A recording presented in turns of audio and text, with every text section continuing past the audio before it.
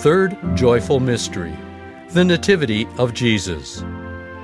While they were there, the time came for her to deliver her child, and she gave birth to her firstborn son, and wrapped him in bands of cloth, and laid him in a manger, because there was no place for them in the inn.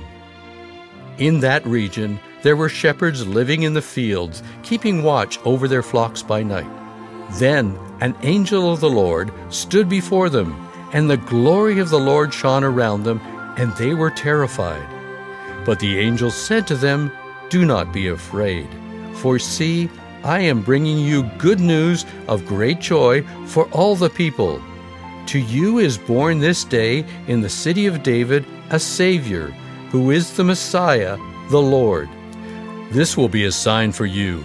You will find a child wrapped in bands of cloth and lying in a manger." We all desire to belong, to have a place we call home, where we find unconditional love, total acceptance, and our name is known. Our hearts are created for an infinite communion of love, and we know it. When Mary and Joseph searched for a place to rest and security, they faced nothing but closed doors.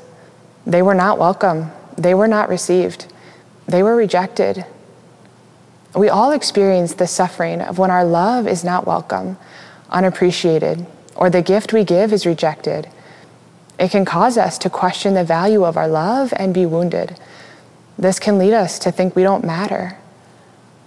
It can, like that night for Mary and Joseph, seem like every door in life is closed on us, and there is no option.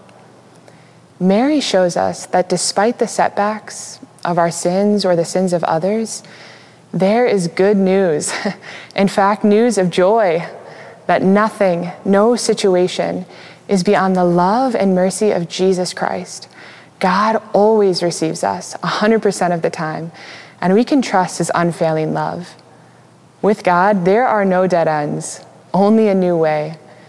Even in the unexpected detours we experience in our life, nothing is impossible for God, and he always provides a way. God didn't give Mary a clear path. He gave her a person, Jesus in her heart and in her womb. And he comes despite the unideal, smelly stable.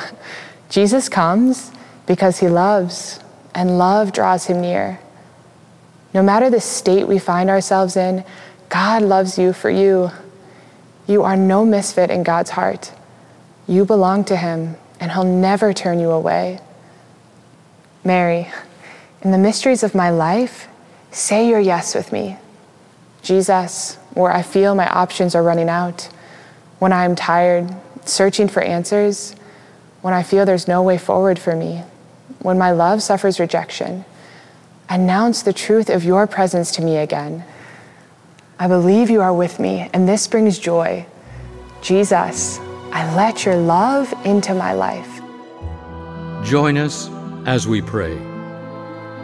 Our Father, who art in heaven, hallowed be thy name. Thy kingdom come, thy will be done, on earth as it is in heaven. Give us this day our daily bread, and forgive us our trespasses, as we forgive those who trespass against us.